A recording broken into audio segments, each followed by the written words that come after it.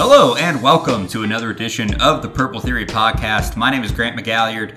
Have alongside with me my co-host, my friend Parker Fleming. Parker, how you doing, bud? Great. I am doing great. Little early season kind of sluggishness, inactivity here with TCU with the FCS game and a bye week. But, man, we're back. And, look, we got, 12, 13 straight weeks till the end of the season here. Just an absolute sprint for TCU football. So I'm excited to get into it, excited to talk about what's happened. How are you? I'm doing great, man. Since the bye week, I turned 27, watch Appalachian State beat Texas A&M. It's been a heck of a 2 weeks. I think there's an old video on YouTube where the guy's like, well, some people say, drinking's a marathon, not a sprint. Well, I sprint marathons. And that's what TCU football is going to have to do over the next few years. Few months. That's what we're going to have to do, I think, over the next few months when it comes to podcasting. Because it's all downhill from here, man. There's a lot of games in a row. The rubber has met the road, metaphorically and perhaps literally, as TCU is going across the Metroplex to play SMU this weekend. I think we've got a lot of thoughts about this, a lot of takes, a lot of insight. I will shout out Joseph Hoyt is maybe he's Dallas Morning News, covers SMU, does a great job. He and our friend Steven Johnson, who was going to come on our podcast, and we just had scheduling issues. That was totally us, not him. They did a space earlier today and kind of got the juices flowing about, when this matchup and the X's and O's. So I'm really excited about it. Grant, before we get into that though, it has been a wild week and a half. Let's talk about a little bit of this. Texas almost beat Alabama, man. What's going on? Dude, that game was wild. Texas would have beat Alabama if Quinn Ewers had not gotten hurt, correct? We could play the what-if game, whatever. Alabama would have called different plays. I'm not above believing that Nick Saban did the gladiator stab in the chest before you go up into the arena thing to his team there just to prove a point.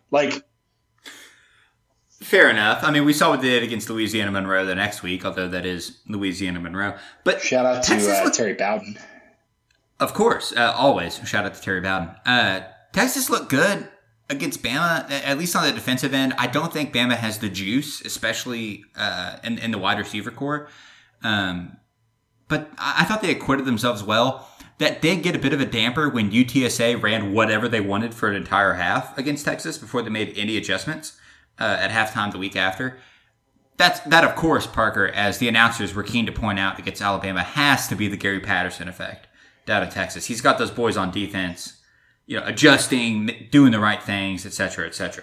Well, he didn't have a headset on during the game, so let's walk that back just a little bit. But I will say that all reports coming out of Austin have been that he is just exceptional at communicating the fundamentals of defense to players. And granted, he might have been involved in some non-defensive communication activities the last couple of years at TCU, and that was an issue. But the man can coach defense, and he's a big asset to players. And it is both infuriating and nice to see him actually coaching football and being good at it, right? We have never argued that he's bad at coaching defense. We've argued that he's too online. We've argued that he doesn't want to make changes at any minute. But in terms of coaching defense, no, the respect is there. That was the thing. I think that's the only time I crossed the line on the Texas-Alabama game was the announcers kept talking about now that Gary's he's not at TCU anymore. And you'd be like, why? Why isn't he at TCU? That wasn't a hey, you're losing some games. I guess we're gonna call this thing up. This wasn't a normal program firing a coach for bad performance. There was some normative issues off the field that I feel get glossed over really easily. Involving SMU, really, which is gonna. It's crazy to think that a year ago we were talking about whether a teenager or a 20-year-old had assaulted Jerry Kill with a helmet, despite the fact that video evidence very clearly showed that Jerry Kill had in fact fallen off the ground of his own bullshit. Every single person involved in that incident is at a different school. How is that real?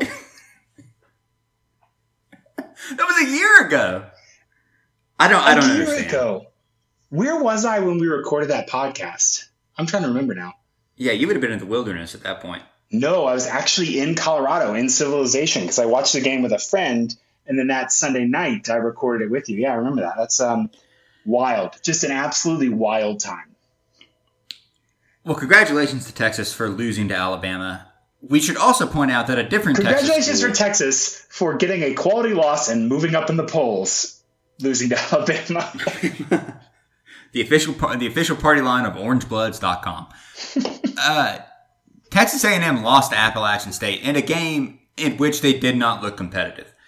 I'm not going to pick on A&M. The internet's done that already. I just want to credit Appalachian State. That is a team that, even though they beat Troy on a fluke Hail Mary, which was sick, I will point out, that's a team that came in prepared, knew what they wanted to do, and executed the game plan to perfection. They controlled the time of possession. They stopped A&M when they needed to. They didn't do anything they didn't have to, and won that game on their own accord. Hell of a performance. Hats off. Shout out to Cameron Peoples, mostly because he's a good running back, and he's a running back with the word run in his name. His name is Cameron. I think that's pretty great. So, yeah, that was interesting to me. I think that is like a hyperbolic example, Grant, of the problem we talked about with Steve Sarkisian's offense. Like, Jimbo Fisher's playbook is like 1,000 pages long, dude. It's just hard for a guy to learn that. And you can't do everything you want to do. Like, the offensive game plan you design might not be able to be executed at all. It's not tailored to the processing capacity of your quarterback. Yeah, it's tough. Well, the thing about Jimbo's playbook is that it's 1,000 pages long, but it feels like it's 3. Like, it feels like he hasn't designed a new route tree since 2014 when it was just, hey, Kelvin Benjamin, get open and we'll throw it to you. I have a lot of questions about Jimbo.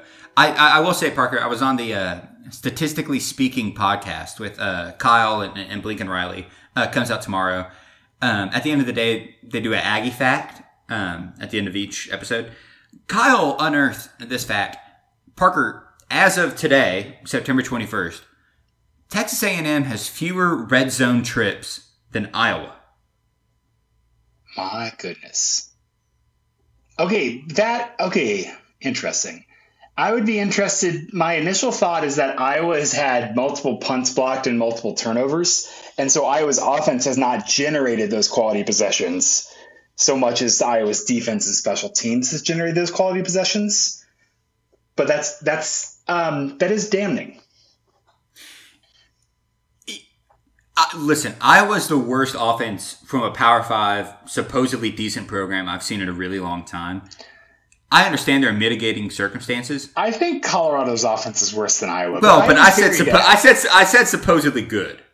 No one is supposing Colorado. Who has said that Iowa's offense is good? At least the program is decent. I just that blew me out of. We spent 5 minutes on the podcast just kind of sitting in silence, like, wow, that certainly is something. It is absurd. I mean, they could have beaten Iowa State so soundly if they could have completed a pass. Well, that's where I was going. Iowa State beat Iowa for the first time under Matt Campbell. Yeah. Look, man, he's got the monkey off his back, and now he can finally go take the Nebraska job and fulfill his destiny or whatever the internet rumors are. Going to be hard to take a job when you don't have an agent, though. I don't know how he's going to manage that. I will say in terms of a football sense, Iowa did not look good. Iowa had 2 punts blocked. It took Iowa State. It took Iowa being awful for Iowa State to win a very close game. That's good to get, break the streak, whatever, good for them. But man, I just feel like that was a game where I thought you should be winning by 14 points right now, and you are driving to win in the very last minutes.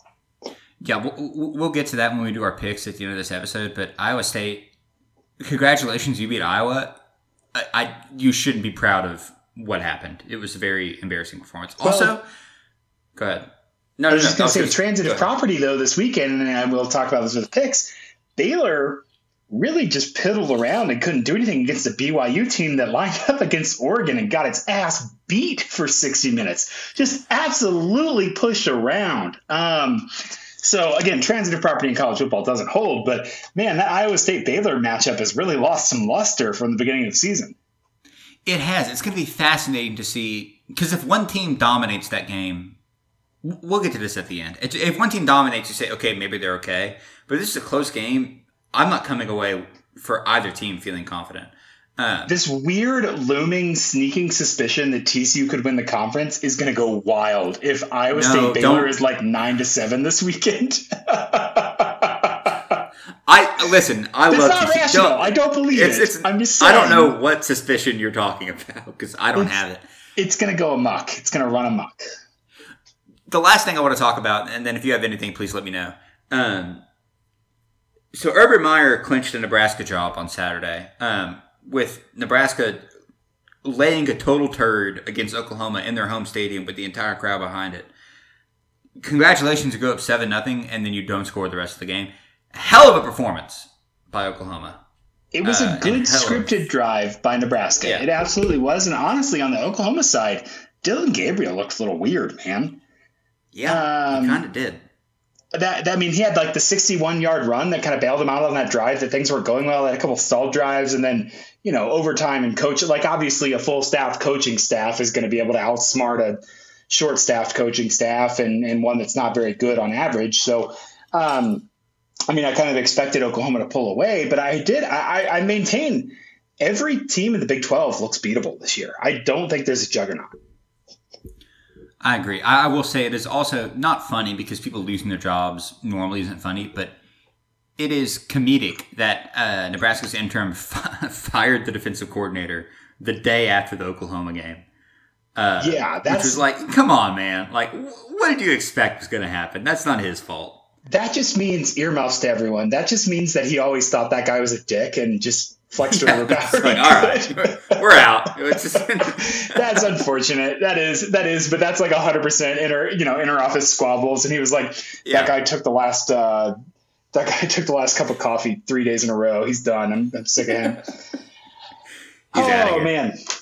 Is there anything else you want to talk about before we talk about TCU football? No, Grant. I've been talking so much. I got to tell you, man, this new schedule of these videos and the BetUS show is killing me. Just in terms of the sheer amount of hours a day that I am being forced to use my voice is, it's good. What a problem! I'm getting paid to talk about college football, but still, man, it is a grind. I did not expect it to be this much of a grind. I stepped back from Football Outsiders, so I didn't have to write a column Monday morning. And I think I'm actually working harder this season than I did last season. So, you always talk about hydration? Have you tried honey and lemon?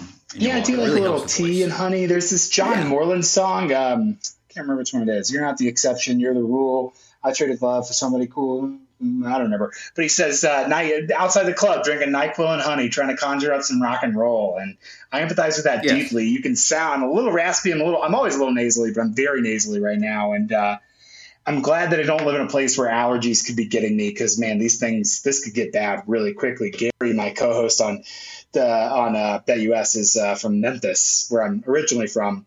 And just, this fall just kills you. Spring kills you too. But he sounds all kinds of crazy with the congestion and all that. So glad I don't have to deal with that, but definitely working my voice a little bit. Well, I'm going to play a sad song on the world's smallest violin for you as I think about you getting paid to talk about college football. Parker, let's talk about the TCU Horned Frogs. Hey, look, Max Duggan is the second best quarterback in the nation. Dude, what the hell? He's so good. I've never been wrong about anything. And I am so happy that the best quarterback in college football is Jalen Daniels. It makes me so glad. It's like my two favorite people in the world are 1 and 2. TCU, look, they've blown through. Let's spend 30 seconds on the Tarleton game. TCU beat the hell out of Tarleton. Duggan looked better than I think he literally ever has in a TCU uniform. Great performance. Enjoyed the hell out of it. Did exactly what they needed to do against the FCS team. Congratulations. I will say the only nugget I'm going to take away from this, twofold. One, you got to get Quentin Johnston the ball. You got to figure that out. Yes. Like Shehan responded to me and was like, well, maybe they're like scheming away or whatever. And it's like, dude, if Colorado and Tarleton State can deny Quentin Johnston, your offense is cursed. It has to, you got to fix that. Second, against FCS Duquesne last fall, Max Duggan, 2 for 6 on balls, 20 plus yards downfield, 0 touchdowns, 1 interception. Against Tarleton State last game, 6 for 7 on balls 20 plus downfield, 3 touchdowns and 0 interceptions. Grant, put our Max Duggan love aside, like what we owe him from the program, all that, whatever. The dude was putting the ball in just amazing places. I mean, absolutely had touch. Jeff over at 247 at Hornfog Blitz, he and I were talking before the season, and he said Chandler's going to win the job, but Max is like a way better quarterback than he was last year. And I think that's true. Yes. I think we're seeing that. I think that absolutely we've seen, hey, he has the raw skills to be a fine FBS quarterback. And again, it's an FCS opponent, but just the stark contrast of, hey, the offense wants him to succeed and he's able to rise to the task. That's pretty awesome. It literally is. We've said this about, I won't say the name, but someone in the TCU athletic department. It's like all of a sudden your dad telling you that he loves you for the first time and is like willing to, like, it's like he's opening up. He's a whole new human being. It's so nice to see. It really makes me happy. Do we know, Parker, as a lead-in, and maybe you can educate me, is Chandler still out for the SMU game? I believe that Chandler Morris is officially unavailable.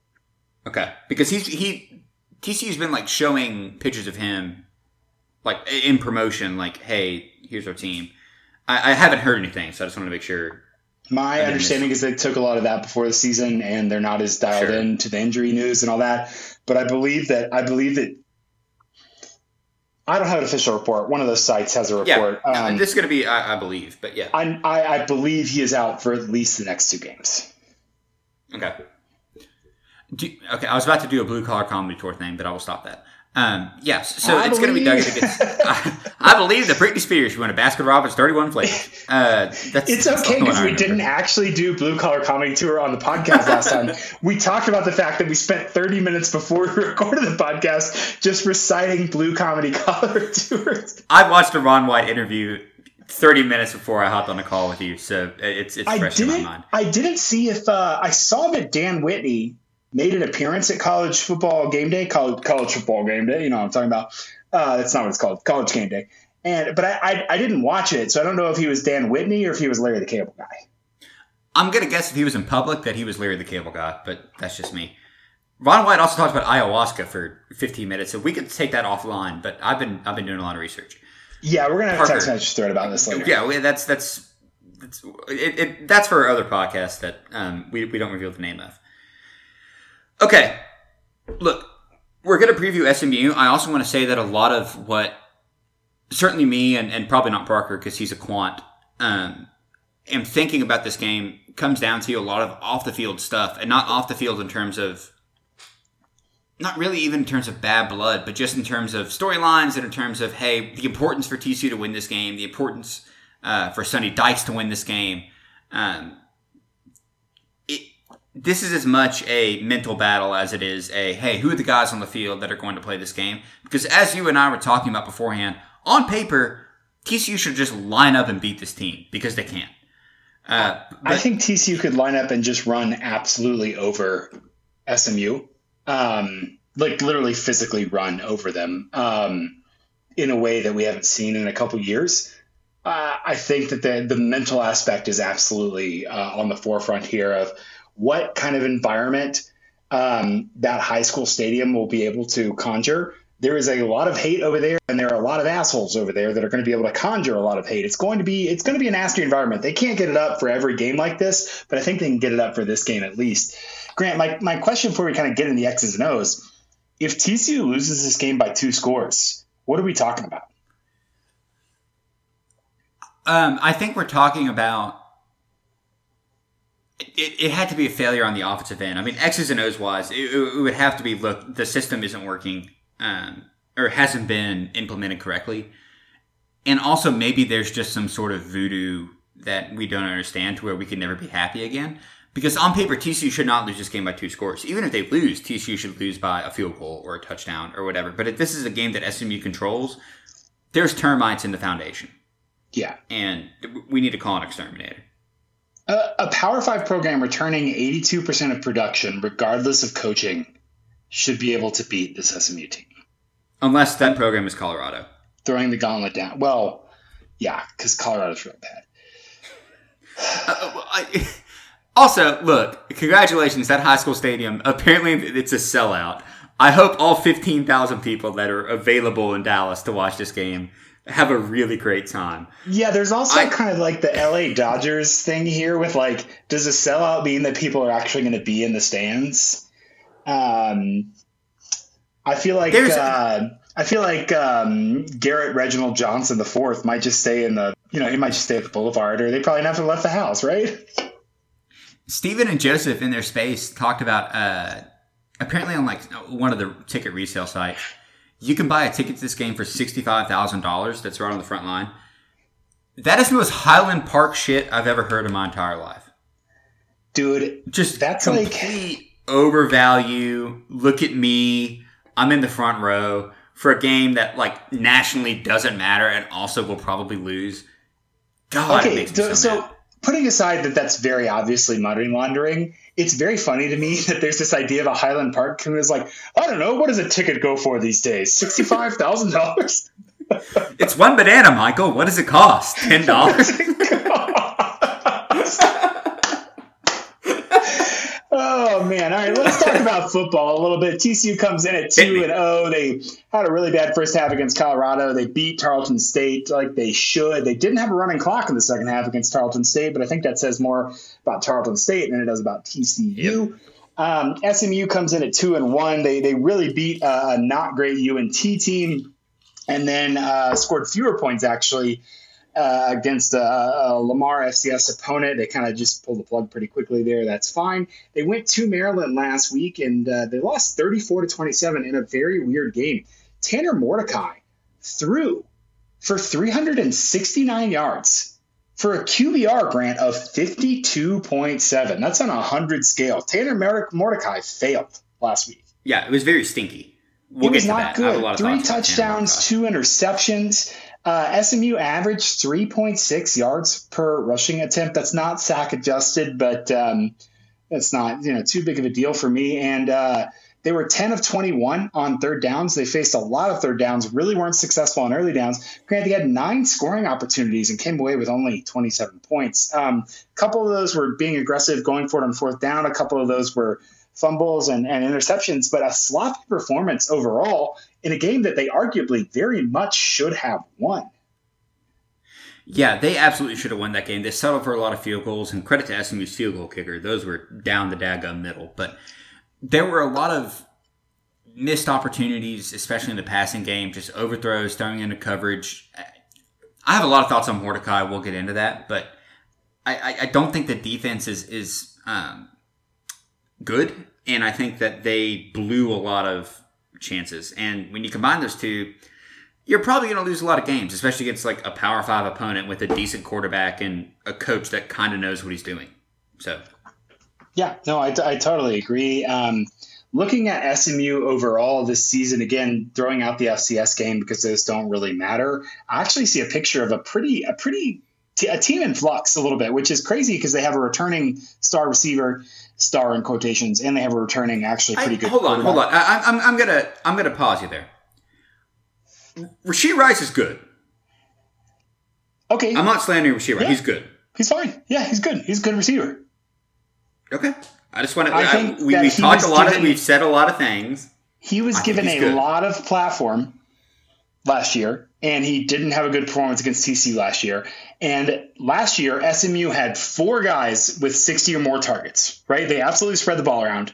Now they only throw it to Rashee Rice. They have no one else. They're giving him the entire workload, and people are citing volume stats to talk about how good he is when they just don't have anyone else they can really throw it to reliably who can make plays. He is a fine receiver.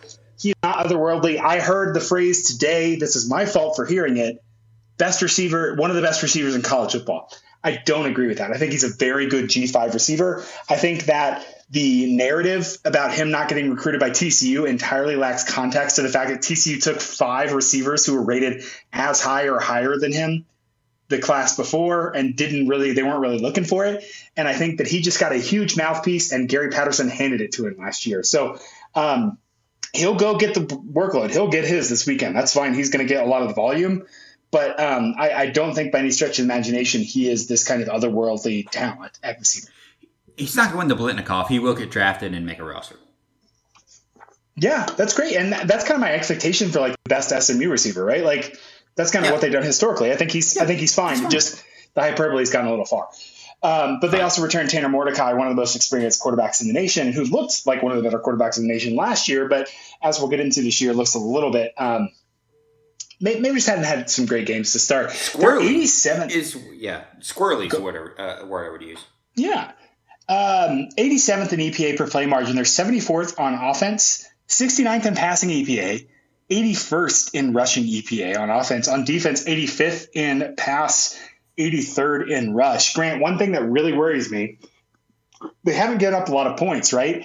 44th in echo rate, that quality possession rate. 45.5% of opponent drives have ended in quality possessions, but they're 79th in points per quality possession, allowing 4.4. So they're getting beaten by the big play, man. That's something I absolutely have circled for this matchup. They really are struggling, allowing a lot of explosiveness. Their EPA is worse than their success rate on defense. And that is just a big red flag for me. They're really getting they really have some problems, especially against when they couldn't get to Talia last week. Tagovailoa, they really let him just kind of do whatever he wanted. Yeah, he could do whatever he wanted, and also they were pretty poor at containing the edge. Whether it was jet sweep or just running the outside, they did not do a good job of contain. They run a really interesting system. We'll get to that in the defense, but it's to me is the system designed to defend the pass, and if you run the ball, they don't have a lot of answers. Is kind of my evaluation of SMU. I don't necessarily know what the thought process is there. Scott Simons, their defensive coordinator, he was at Liberty before he came to SMU. We can talk about that, but we won't. I'm not a big fan of what they do there. No, I think defensively they lack a little bit of identity. I think that if I'm looking for opportunities, I guess we're going into the defensive side first. We didn't really get. We can do that. Hey, that's fine. You know what? We've never done that. Let's do that. Let's go defense first real quick. Let's knock it out. So if I'm looking at that, I'm thinking that I don't think that Maryland has a Darius Davis type playmaker on its roster. I don't think they have a Tay Barber type playmaker on their roster. Yeah. So to have both of those, I think that really gives you some dimensionality with TCU.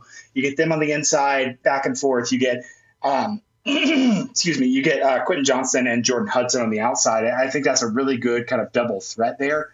But I do really think that this SMU defense is just not where they need it to be kind of this national step forward from what they were last year. You look at their most snaps. Again, PFF grades are only what they are. But of the top 6 guys with the most snaps, 3 have PFF grades less than 60. One of them is their safety, Chase. This is last year. Good Lord.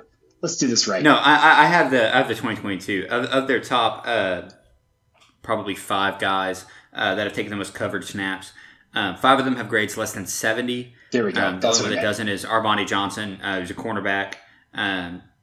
Honestly, decent corner. But he's been targeted 10 times, giving up 4 receptions. But if you look at their safeties, they're pretty weak. Nick Roberts has been targeted 7 times, giving up 6 receptions. And Isaiah, boy, I'm going to butcher this. Wacobia, he's only been targeted twice, giving up receptions both times. So, not a lot of guys that are really going to lock down any receiver with any talent. And look, Austin Aune is older than me. He's older than life himself at North Texas. But, I mean, he's not a very good quarterback. And against Maryland, I think they really had some issues on the defensive side of the ball. So looking at their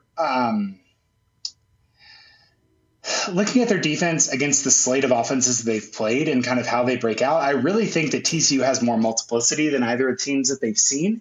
And TCU has a better run game than they've seen. TCU, 67th in EPA per rush, but Grant, they're 33rd in rushing success rate. So not a lot of explosiveness out of the run game. Again, I would count some of those very short passes against Colorado as runs. But TCU is going to move the ball successfully on the ground. And I really think that their offense has an explosive over-the-top potential through kind of coordination that they didn't have last year. That should really make this a lethal kind of dual threat against an SMU defense that's really struggled to stop the run. Yeah, and SMU, they do a lot of 2-down. And just linebackers and nickels kind of dancing around trying to confuse. Explain what that means to an idiot. Well, briefly, it's just that they have 2 linemen in a 3-point stance. And so that could be a tackle and an edge, or really two tackles. It kind of depends on what they want to do. And then they'll have a linebacker kind of in the almost line up at nose tackle, standing up, or they'll have a nickel threatening off the edge. Parker, have you seen the movie Raiders of the Lost Ark? I have. Okay. Do you remember the scene where Indiana Jones is facing that dude, and he's just swinging a sword, he's doing a bunch of tricks, he's whatever, in the middle of this bazaar in Egypt, and then Indy just pulls out a gun and shoots him? Yep. That's the SMU defense to me, is, hey, look at all the stuff we're doing. Wow, look, It's really confusing. Yep, we don't know what we're going to do. Just run your play, and you will probably succeed. They try to do a lot of things. They try to be a lot of things to a lot of people, and they're really nothing. They don't have an identity, and they don't... They have some guys that are okay, but they don't have, a dude that can stop a gap or fill a problem. Maryland averaged 8 yards a carry against them last week, Grant. 8 yards a carry. Exactly. So the linebackers aren't what you want them to be. The defensive line really is non-existent. This is an opportunity, as much as you and I both want TCU to air the ball out and try new things. Like Kendrick Miller, Imani Bailey, Emari Demercado could have a great game on Saturday if they just stick to their guns and do the basics and don't freak out. TCU should be fine on offense. I think so. One other thing I looked at is Talia was pressured 28% of dropbacks, and he only rushed for 42 total yards scrambling. And so I think that they really nullified that threat. I don't think he's a very good rusher on its face. I think that SMU did not generate pressures very well against the Maryland offense that they knew was going to pass. They had to keep guys back in the secondary to kind of cover those deep threats, and they weren't really punished for it, because Maryland didn't necessarily have the quarterback who was going to run the ball efficiently. I think that Max Duggan in the backfield here gives you and even Chandler Morris, who I think is pretty mobile, would give you a chaotic element here that's really going to stretch this defense thin. Now, Grant, last year, I don't know that TCU's offense was the problem against SMU. No, it certainly wasn't. And so barring you having any more thoughts about the SMU defense here, I think please. I'm more focused on what TCU's defense is going to be able to do against this SMU offense that has historically been very good, is bringing back Rhett Lashley, who went to Miami for a couple of years, got Derek King. He was hurt, didn't really know what to do, and kind of moved on when the administration fizzled out under Manny Diaz there. Grant, you watched a bunch of Tanner Mordecai. Yeah. Tell me what you saw out of him as this senior veteran quarterback the last couple of games. So I was honestly surprised. So Tanner Mordecai is a capable quarterback. He has talent, but what I don't think Mordecai has necessarily, it's not that he doesn't have discipline. It's that at times it's almost like he doesn't know what to do. He has so many options that he kind of freaks out. Very rarely does he set his feet on throws. Very rarely does he throw from the same arm angle. And a quarterback like, let's go to the top, Patrick Mahomes or whatever, that can be viewed as a good thing, right? That's a value. It's like, hey, this guy can improv. He can do whatever. He can fit any throw into any window from any angle. With Mordecai, it's more like, yeah, man, I'm just going to try to wing it and hope things work out. He stares down his targets a ton. And I think that gets him into a lot of trouble. He tries to fit balls into windows that he really shouldn't and probably doesn't have the talent to do so. Tanner Mordecai is a decent quarterback. He can be a good quarterback. He almost looks uncoached to me in that he doesn't look disciplined. I think there's talent there. I think there will be times when on Saturday he'll make a throw and you'll be like, damn, great play. But he does not have the mechanics enough to be consistent. And I think that's really going to show against a defense that is better than, Maryland or Lamar or North Texas. No, absolutely. I think the numbers kind of back this up. Last season, Grant, on short attempts, so between 0 to 9 yards downfield, 75.3% completion rate. This season, 62.5% completion rate. Same thing with yards, balls at or behind the line of scrimmage. Last season, 92.7% completion rate. This year, only 76. So that might be a little bit of concert of he lost a bunch of good weapons from last season. Sure. And SMU really has been a lot more concentrated in their production on offense, but it also might mean that without those options, without a bunch of guys running crisp routes, he might not be able to, look pop as much as he has in past years. They're definitely, I mean, in college football, Grant, losing your coach matters. I don't care how good you are. Yeah, like that absolutely matters. I think we're seeing a little of that with Tanner Mordecai. You know what Mordecai reminds me of? Okay, I am very bad at fashion. I don't know how to dress, right? But you see like NBA players walking into a game, like, in the pregame, camera, whatever, and they're just getting fits off. It's like wild stuff. It'd be like if I was like, oh, like, you know what? I'm 6'4", handsome face, great head of hair. I should try this outfit on and just completely brick it. And Mordecai feels like he's trying on a lot of outfits. Because he doesn't have Dykes there to be like, hey, this is what you actually should do. Like, don't be an idiot. We can stick to conservative blues and blacks. Like, he's trying out a lot of things and resorting to his base tendencies, whereas he really should just do what he's coached. And I think you're right. I think the loss of Dykes really hurts. And I think he's trying a lot of things and not really succeeding in any of them. Not that Rhett Lashley is a bad offensive mind. I think he's really great. I really like him. Just it's first year, and it's hard to being a head coach is different than being an offensive coordinator. I think we're seeing that with a lot of guys this year, especially. And so again, Tanner Mordecai is good. This is not like actually Tanner Mordecai is bad. We're just documenting like he's looked a little shaky this year.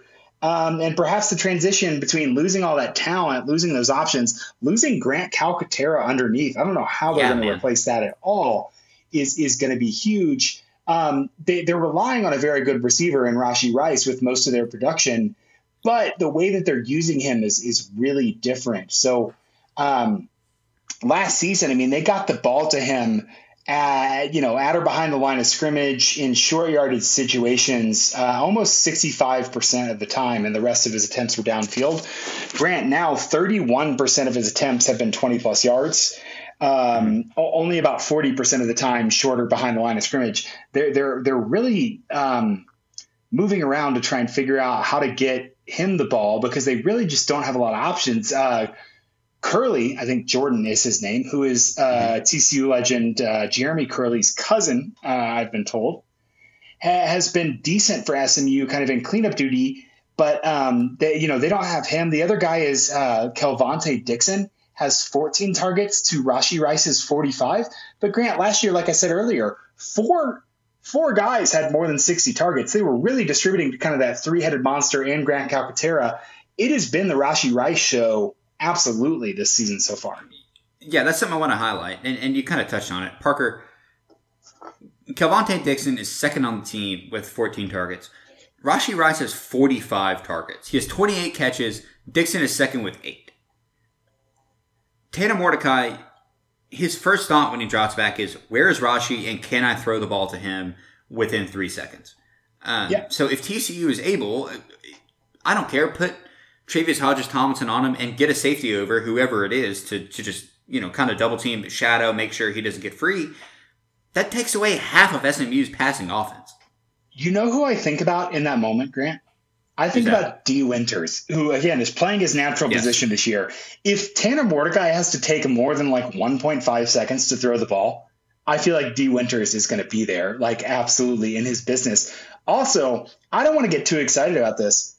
Marcel Brooks is dressing this weekend. I don't know if he'll play, but he's definitely dressing. So that to me is pretty exciting. One other thing that I look at in terms of can you get your playmakers the ball, Grant, early downs EPA, SMU's offense is 89th right now. Their offense is 42nd on third and fourth downs, though. So they've made a lot of hay by converting those third downs. They were, 11 for 21 on third and fourth down opportunities against Maryland to extend some of those drives. If you're in a third down situation, I think that with that 3-4 or the 3-3 that TCU is playing, they're going to be able to bring guys that it's really going to mess up your rhythm. You can double Rice and then say, hey, we're going to single everybody else and we're going to come after you. We got an extra man, This is, do you know what I want? I just realized this. I want this to be the Shad Banks game 2.0. It feels unfair to ask that, but I get it. It's unfair. It's not going to happen. Part of me wishes that Shad Banks had left his cleats in midfield after the Baylor game. I agree. Rode off in sunset, and I was never going to be disappointed by him. I am disappointed he's not a starting linebacker, but the linebacker depth is so thin, Grant. He's going to have to play. All I'm saying is, when he's not returning kicks for reasons unbeknownst to man, just on 3rd and 6, put him at edge and say, you know what, your one job every time it's more than 3rd and 5 is tackle Tanner Mordecai. Give him some smelling salts and slap him in the face and then send him out there. Grant, I saw this Jeopardy category last night, and the answer, I guess, because you give the question in Jeopardy. Mm-hmm. The answer was, this duo returning kicks for TCU is the most random 2 players you could think of. And the answer was, what is Amari DeMarcado and Shad Banks? What if your 3rd string running back and 8th string linebacker return kicks? What's the worst that could happen? Absolutely wild. I do want to talk about something. So SMU's running game, really interesting in that they don't do it often, but when they do it, it's not terrible, I would say. They have 3 guys that they trust: TJ McDaniel, Trey Siggers, and Velton Gardner. Velton Gardner was at Kansas, I believe, right? He was. Yep.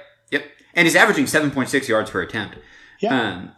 Siggers empirically, they are 53rd in offensive success rate rushing, 42.9%, 69th in 81st in EPA per rush. So they haven't really gotten the explosive runs, but they are running. They're 11th in rush rate over expected. So they are passing a lot. Like you said, kind of a selection and rushing there, but they're able to kind of get their spots to get those successful plays. It looks like they're actually so that story of low EPA, high success rate, low rushing rate over expected says like, hey, on 3rd and 7, they're not afraid to call a draw and send guys, 40 yards downfield and then give it to one of the running backs and hope he can beat him out and get that first down.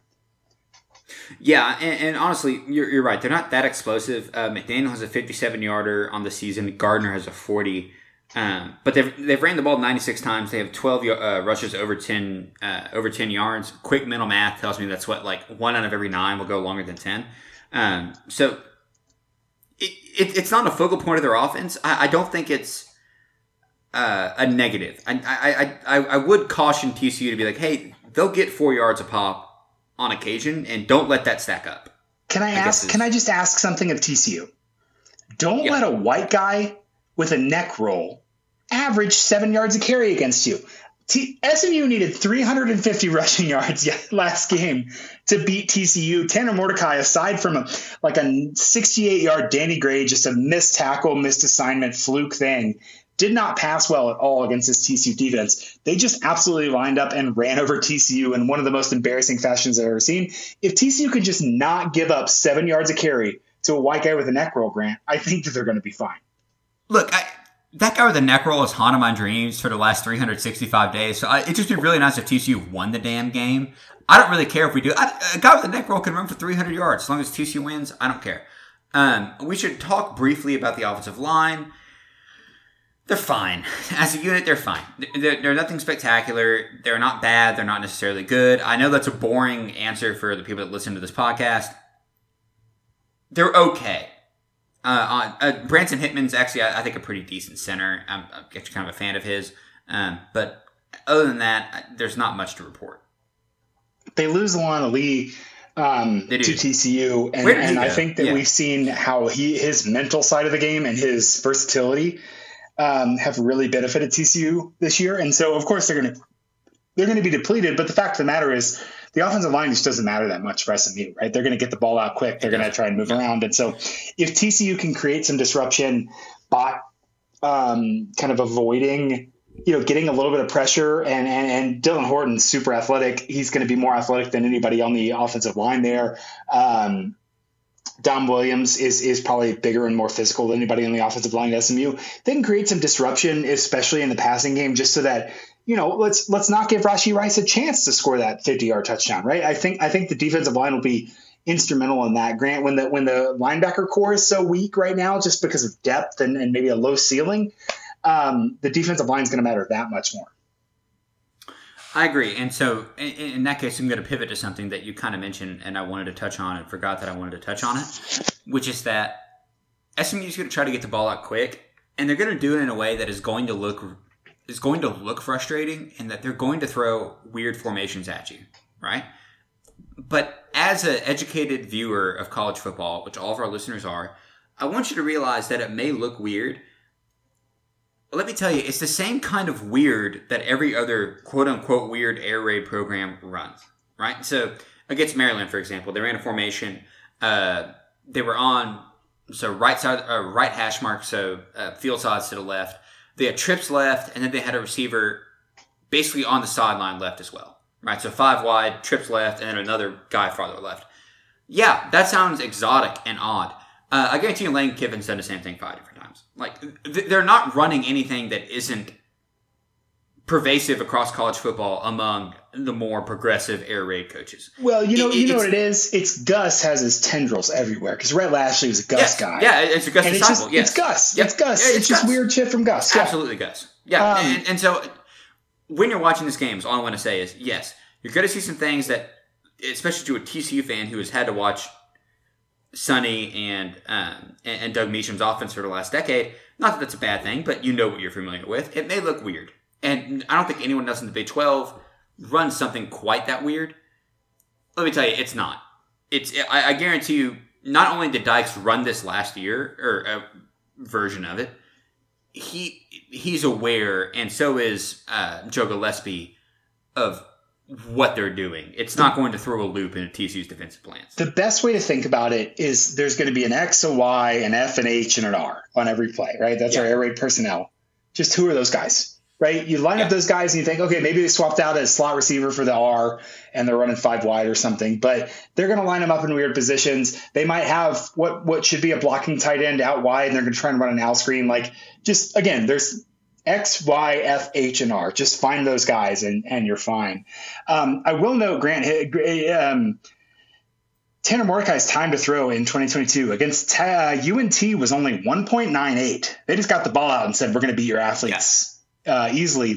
2.05 against Lamar. It looks like they were working on the downfield offense. 2.87 against Maryland says, hey, we're challenged by P5 athletes. We're having to wait a little bit to get routes to develop to find somebody open. So that's definitely something to keep tabs on is, can TCU frustrate Mordecai, deny his first option, make him make those reads, and maybe get into that wide receiver depth that SMU doesn't necessarily have this year compared to last year.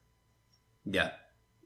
Their offense is like when you got to college and you met the first person that was like really into Vampire Weekend, you're like, wow, this guy's indie as hell. And then you're like, oh, no, that's just everybody. And like it's a little weird, and then you listen to it and you're like, oh, okay, no, pretty much everybody likes this, or everyone does this. It's nothing exotic. I will say Maryland, they didn't pressure Mordecai as much as I thought they would.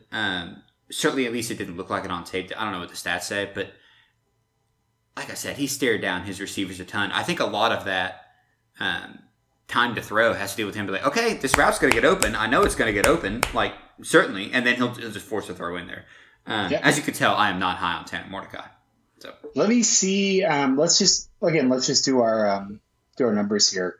Yeah. Maryland against SMU pressured on 28.1% of dropbacks, so that was 9 of 32 dropbacks. But those were all blitzes. So the clean and pressure situation split was, and I assume Maryland runs a 3 down as well. Just from those numbers. So TCU's going to have to blitz credibly, and knowing that those secondary options might be able to be one-on-ones for TCU frees them up to bring a guy from the outside as well. Yeah. Parker, if there's nothing left to say about SMU, let's get into, do you want to do Twitter predictions first or our predictions first? No, let's do Twitter, and then we can do our best case, worst case, and then our predictions. Yeah. Love that. All right, so I'm pulling and up. We'll talk about some other games as well, too. Yeah, absolutely. Yep. Are you in the Twitter community? I want to shout out the Twitter community. I'm trying to not actively run off my audience now that I'm national, evidently, but still tweet about TCU. And so trying to keep that in that TCU football community. So if you're listening to this and you're on Twitter and you like TCU, make sure you join that TCU football community so that you can get, I'm trying to tweet in there, which gets us a little bit closer circle, and I can react and respond to y'all as well and see that as my timeline grows. So Grant, I tweeted about that there as well, in addition to the main timeline. Parker signed Big Machine Records, but he's re-releasing his own albums on, this is Parker's version, TCU Tweets. I'm going to definitely rename the space. Yeah, that's great. Okay, great. So, want to hear from you. What are your predictions? We'll start with a former editor of mine, Jordan Ray Hart. TCU 33, SMU 24. Game is close at halftime, but Kendre Miller runs wild in the second half to secure the W. Jordan, I would say substitute that name in for Mario DiMarcado, and I think you might be right. Matt Caulfield, friend of the pod. This is a noon game, so I predict that I start drinking at noon. Buddy, it's 11 my time, and you're late. I'll be there. It's also 10 my time, so I gotta look, man. I'm 31. I gotta find the line, but yeah, I'll have beer before halftime. Let's go. Also, that they line up Trayon Rice to great effect. The New Look defense actually does something against the run. TCU by north of a touchdown just by running them ragged at the end of it, which I like that. Your lips to God's ears, Matt. Hell yeah. I'm fine with that. Grant Rutledge, Grant_Rutledge. Max and the offense look ready to go from the beginning, and defense makes some opportunistic plays to get an early lead. Rice gets 2 TDs. SMU makes it interesting at some point, but 42-31, good guys, TCU. We'll get to this. A lot of the predictions are high scoring, which I'm very curious about. We'll talk about this best case, worst case. I'm actually more encouraged about TCU winning a low scoring game, but I kind of am too. Clark Brooks, SEC stat cat, being very mean. Rashee Rice will get loose, and as little TCU will do about it. Clark is a jerk, and you shouldn't go read his content unless you want really good details about SEC quarterbacks and the schemes they run and situations they're put into. But other than that, yeah, you shouldn't read his content. Welcome to the Big 12, Clark. It's a joke. I love Clark. College Football Unlimited, his model, whatever that is, SMU 37, TCU 36. Can I be a dick for a second? Because I clicked on that because I was like, this is interesting. Yeah, okay, if you have a paid product, don't advertise it on my friggin' feed where I'm talking to fans, dude. Like, come on. All right. Get out of here. Clint Foster. I predict lots of sweating. And as you noted, that's every day for me. Parker, I live in Bay City. That is also every day for me. I got to tell you, I live where supposedly humidity doesn't get you, and I'm still struggling. So I think that's just a big man problem. I'm a man of size in a humid environment. I'm going to sweat. D. Duncan Soul, friend of the pod, stop the damn run and quit obsessing over what Rice could do. Amen. Good players get theirs. Also, D. Duncan Soul, we're waiting for a theme song, man. Look, you play music. The gauntlet's been thrown. We'll hear it. Absolutely. Good players get theirs. Turning average players into stars is what loses games. I love that. TCU 34-31. 10-12 Network, TCU 31, SMU 30, and he has a gift. I believe that's Bob's Burgers or someone laughing evilly. Gage Cash, TCU has scored on like 14 of their last 17 possessions. If they keep that efficiency up, then they win by 10. Buddy, if they keep that efficiency up, they'll win by like 28. I tell you what. 28. Will Dogarn, TCU 27, SMU 13. Spoiler alert, it's really close to what I think. I think Sonny knows the system and players on SMU and dominates through his game plan. Payson Hatfield, TCU 34, SMU 24, and no flags planted. Well, it's a turf field, so it'd be really hard to plant a flag in that. Also, given what we've seen about that field and the bubbling and the water, I would not stick anything into it. Who knows what's going to explode out of there, man? Jeez. Yeah, there's a whole sewage plant underneath Gerald J. Ford Stadium. SMU's campus, Grant, I don't know, this is a fun fact we're just getting into here. SMU's campus has power outages all the time because the way it's built in Dallas, their main power lines have to go under 75 over across the highway. So there's all these kinks, there's all this weird engineering. SMU's campus is very precariously put together. I would not stab anything to the ground over there because you don't know what's going to happen. Not in my backyard. Andy Mintz, TCU 73, SMU 71, and 9 overtimes. Sure, man. Andy, Andy Mintz told me, he had me on his podcast, and he was like, I think Kansas is going to go 6 wins this year. They're going to a bowl. And I said, Andy, that would be like a 95th percentile outcome. That would be absolutely crazy. Like, that would just be no. The models say no. And he's feeling himself because Kansas is rolling right now. So I'm going to let him have it. I'm going to let him have it. He might be a soothsayer. I don't necessarily hate that. And then finally, not finally, shoot. I've got the other ones, TCU 36. Yeah, TCU 36, SMU 31. 36-31. How do you get 36? 36 is 33 and a field goal, and 33 is... Well, that's 3 touchdowns and 5 field goals. Dude, don't make me watch that game. No, I mean that actually makes a lot of sense. Over in the TCU community, Woodbergs says TCU 38, SMU 34. That's right in line with the model and what it has. Both secondary struggle, and Frogs win in a shootout that features 0 4th and goal Wildcat passing attempts. Michael Woodbergs, I've got something to tell you. We have Sam Jackson now. The Wild Frog is an entirely different ball game than it used to be. We're back in on the Wild Frog. Son of a gun, I'm in. Colin Post, one of the worst guys I've ever met, says 30-21. TCU is the better team, in my opinion, but I don't trust the Frogs offense to put up 40, even on a bad Mustangs defense. We said they were work in progress. Colin said bad. I'm expecting Darius Davis to go off on a slow SMU defense. All right. It's cool to see like one of those guys in middle school that is doing journalism kind of weigh in. It's really awesome to kind of hear Colin's thoughts on this. Yeah, I'm glad he can finally legally buy a pack of cigarettes after turning 18 a couple weeks ago. So that's good there for Colin. Matt Boggs says 38-31. Duggan cements his place as starter for the rest of the season. Okay, I love the energy. We didn't talk about this. If TCU wins this game like handily, that's a conversation for Sunday. But I don't want to have it now, but that is a conversation for Sunday. It is immaterial to me, and I want to say that we're calling balls and strikes on the quarterback situation, so I wasn't going to bring it up now, but we'll talk about it on Sunday. Yes. If Duggan does something, if Duggan goes like 3 touchdowns, no interceptions, and then a rushing touchdown, we're like, dude, what do you want this team to be besides this, man? Like, we are going to have a conversation. JD Saylor says 48-24, not letting the failures of the past regime dampen my outlook for this season. That is coming in real hot. Andy Swain, TCU 41, SMU 31. TCU's more talented roster should press their talent advantage. If the Frogs force SMU to play red zone roulette, love that phrase because of what SMU did against Maryland in the red zone last week, and make Mordecai challenge throws, Rashee Rice could be a problem. So saying maybe Rashee Rice gets a couple big plays, that's how they get to 31, but they can't finish drives. Okay, get that. Lupton Drinking Club, Frogs by 90. I would expect nothing less from them. Susan, 35-14, TCU. Slow start for TCU. Max has another great game. Brian Nettinger says Frogs win 34-31 by a field goal in a game that you can't settle for field goals. That feels like a curse, Brian. That feels like you're a gypsy and you're cursing us. Pappy says 35-17 Frogs. Love that. Very into that.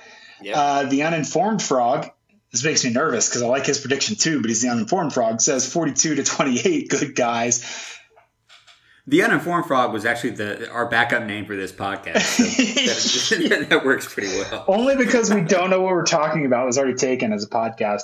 Toad to Omaha, 35-31 Frogs. Rob Miller, 49-38 Frogs. This is so oddly specific. I have to read this whole one.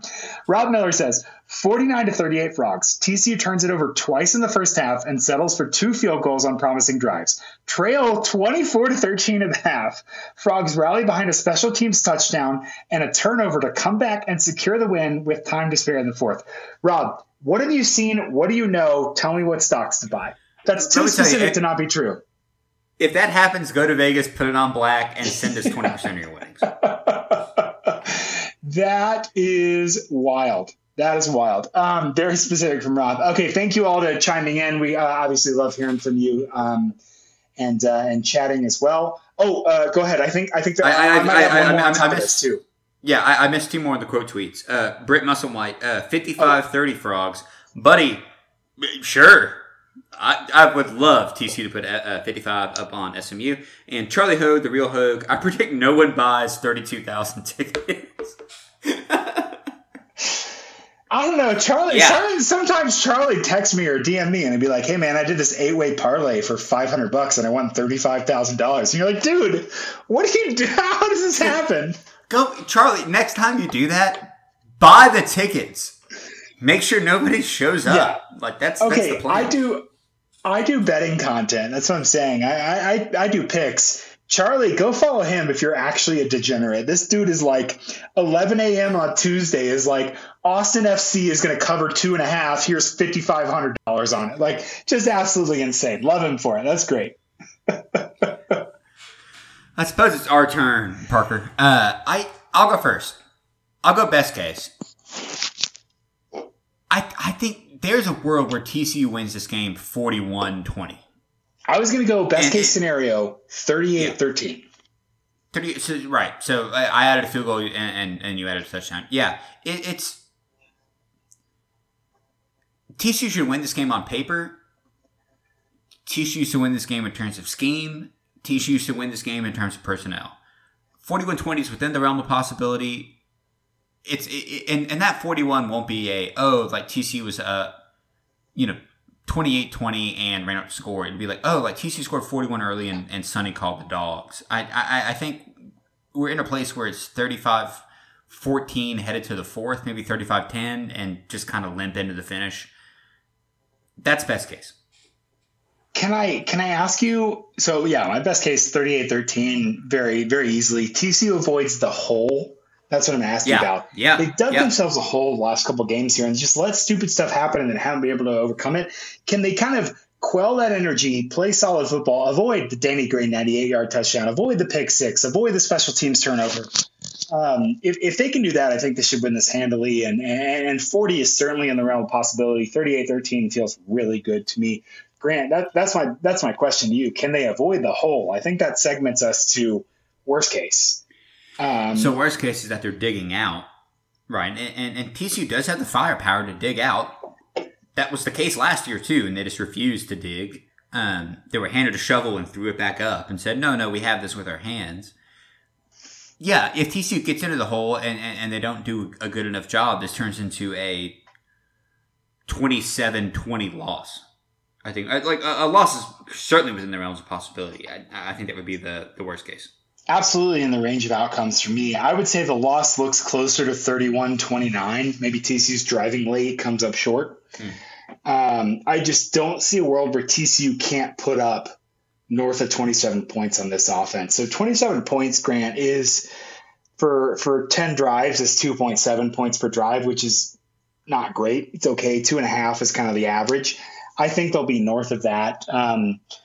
And so I could definitely see if SMU wins this game, it's because a big turnover held and no special teams touchdowns from TCU. A big turnover from TCU puts them under 30 points. SMU just ekes over the line there. I think that's worst case scenario. I don't see this at all being like a 16-9 Baylor TCU 2019 game or 18 game or anything like that. To be fair, TCU won that game, which I would take. Did anyone have fun in that game? I did, because TCU beat Baylor. Shout out to Jalen Reagor, who went and shook the hands of the Philadelphia GM and was like, no, I get it, dude. I get it. You didn't draft Justin Jefferson over me. I get it. I understand. We'll talk about this on Sunday. We skipped it in our 2-week recap. We need to talk about Bedlam going away. I have a lot of thoughts. Just in terms of rivalries and write all this down because I'm going to forget. So am I. I guarantee we won't talk about it. Okay, let's do actual predictions. I think TCU wins. I'm going to say I think TCU can score here. Give me 38-27 TCU. Okay, I'm going to agree with you because the model. So the model has TCU 36.8, SMU 32.7. That's a TCU cover. That's TCU win. I'm going to agree with what TCU's offense can do to SMU. My prediction is TCU 36, SMU 19.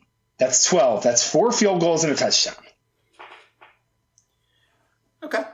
Gives me a little bit of leeway because I know that SMU can absolutely pop off. And look, Rashee Rice, I don't want to talk ill about a college student. I'm really not trying to do this. It is just weird that he's gotten so much attention saying both no one comes to Texas for Fort Worth and also I wanted to go to TCU and why didn't they recruit me? Those have been the two things about him in the national media. Those seem diametrically opposed. Seems a little weird. I bet he gets a touchdown. I bet he gets his moment. That's great. That's good for him. I don't know that they do much outside of that. So 36-19. I will balance that with a nice thing about an SMU student. SMU. I thought that was very nice. I tried to. Whatever. I hate this podcast. SMU's kickoff specialist. SMU's kickoff specialist, a kid named Brendan Hall. I covered Brendan Hall for all of 4 months in the offseason. He went to Springtown High School in Springtown, Texas. Kid is 6'7", has the biggest leg I've ever seen. Rooting for Brendan Hall. He boots the hell out of the ball. He's a punter and a kicker. Good for Brendan. Parker, let's pick some games. Let's do it. Have the BetUS lines up. We'll go Big 12 first, and then we'll look nationally. Sound good to you? That sounds great to me. All right, this podcast is already an hour and 5 minutes long, so we're going to rip through these. West Virginia is a 2.5-point favorite at Virginia Tech. I'm taking Virginia Tech. The numbers say Virginia Tech. I actually think West Virginia is better than their aggregate metrics so far. I'm taking West Virginia. Okay. Baylor is a 2.5-point underdog at Iowa State. I'm taking Baylor.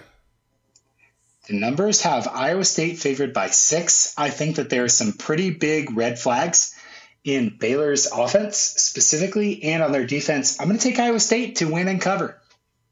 No, I would take Baylor money line. We have well, TCU, yeah, because okay. But they're okay. It depends on the odds. You're going to pay a premium for 2.5 points. Kansas? Parker, when's the last time Kansas has been a 7.5-point favorite? It is such a crappy thing. It's a delight that game day went to Tennessee, Florida. That just the people who are in charge of this sport hate this sport, Grant. They absolutely hate it. I'm a little worried about some regression from Kansas. I feel like they have been very good, but they've caught teams in spots, specifically West Virginia. Man, I think they caught those linebackers with their pants down. So that offense is good. Jalen Daniels legitimately earned the title of gunslinger. I like the line I saw. What was the line you have on BetUS right now? 7.5. Okay, I'll take Kansas 7.5. I saw it as 10 or 9 earlier. I think that's too much. Yeah. 7.5, I think they'll cover. Yeah. Yeah, I agree. Kansas State. Okay, Kansas State's a 13-point dog at Oklahoma. I'm tempted to take Kansas State money line, but I'm taking Kansas State to cover. I think Kansas State will cover. I think that they got a little coy with their offense last week in anticipation of the Oklahoma game and really got in a situation where like, oh, shoot. They really had some issues with like some power situations, third and short, but I think they'll overcome that. They have Deuce Vaughn. He's super explosive. I'll take Kansas to cover, but Oklahoma to win. Yeah, I think on statistically speaking, I took Kansas State to win, so I'll stay with that. And the last Big 12 game is Texas as a 6.5-point favorite at Texas Tech. Quinn Ewers, I believe, might play. I'm actually going to take Texas to cover here. I'm going to take Texas here. Last season, Grant, just based on the numbers, this was like a 1-point spread, and then Texas beat them like 70-30. Yeah. Oh, no, that was the year before it got weird. Yeah. Yeah, beat the ever-loving hell out of them. I think that Texas Tech is very fun. I love Donovan Smith. I think their defensive line is so freaking fun. With Tyree Wilson, I think Texas is better than them. I think that Texas should cover this. I agree. Let's go national. Let's start with the game that's going to really hurt me. Notre Dame is a 1-point dog at North Carolina. Parker, I'm going to tell you this right now. I said this on Statistically Speaking. This is a game that North Carolina loses 10 times out of 10. Take Notre Dame. Trust me. Just take Notre Dame. Can Notre Dame's offense keep up with North Carolina's offense? Like, North Carolina's offense is awesome. Their defense, despite the fact that they have a guy named Storm Duck, is very bad. I don't know that Notre Dame's offense is where they want it to be. Anyone's offense is what they want to be against North Carolina. That is true. It is a cure for the common offense. I agree. I'd be inclined to take Notre Dame. I wouldn't bet this game, but this isn't betting advice. I'd be inclined to take Notre Dame. Yeah. I just like this. I'm just going to mention this because it's a huge line. NC State's a 39-point favorite hosting Connecticut. Dude, Dave Doran's not beating anybody by 39. I just like that. Michigan State is a 3-point dog hosting Minnesota. I think Minnesota should win this. by the thing about it, it's a Big Ten game, so it's not going to be a big spread. But this should be like 17-10. I think Minnesota covers. I have Minnesota covering by the numbers. I will say the one thing I'm looking for this from a football standpoint, Grant, is Michigan State has a really bad pass defense. Minnesota runs a ton of RPOs, and they have Mo Ibrahim, like a really good guy, but their best receiver, Altman Bell, is out, so obviously there's some adjustment there. But like, can Michigan State make Tanner Mordecai pass and then defend it so they don't have to tackle Mo Ibrahim? Tanner Morgan, sorry. Tanner? Okay. I got Tanner Moore. I've been saying it a bunch. I know. Michigan State made Tanner Morgan, the 29-year-old man, pass. Yeah, he's still in college? Dude, crazy. Yeah, so I don't know about this one. I have Minnesota covered by the numbers. I actually like Minnesota. I think they're pretty physical. Michigan State scored a bunch of points in what should have been categorized as garbage time against Washington last week. So sure, row the boat, man. Row the damn boat. Clemson is a 7.5-point favorite at Wake. Do not be deceived. Take Clemson. Take Clemson. Wake can't get the ball to A.T. Perry, man. They just can't do it against Clemson. I know. Can't do it. I don't care what Clemson's offense does. The slow mesh does not fool Dabo. It just doesn't fool him. We're going to have a conversation about the slow mesh at some point. I love it. Tarleton was doing it. I don't know. We didn't do it. I know. That was so funny to me. You're like, hey, man, you're going to get tackled pretty quick here. You sure you don't want to do something with this ball? Unreal. Florida is a 10.5-point dog at Tennessee. I think Tennessee wins, but I think Florida covers. Buddy, that has Florida upset written all over. I know.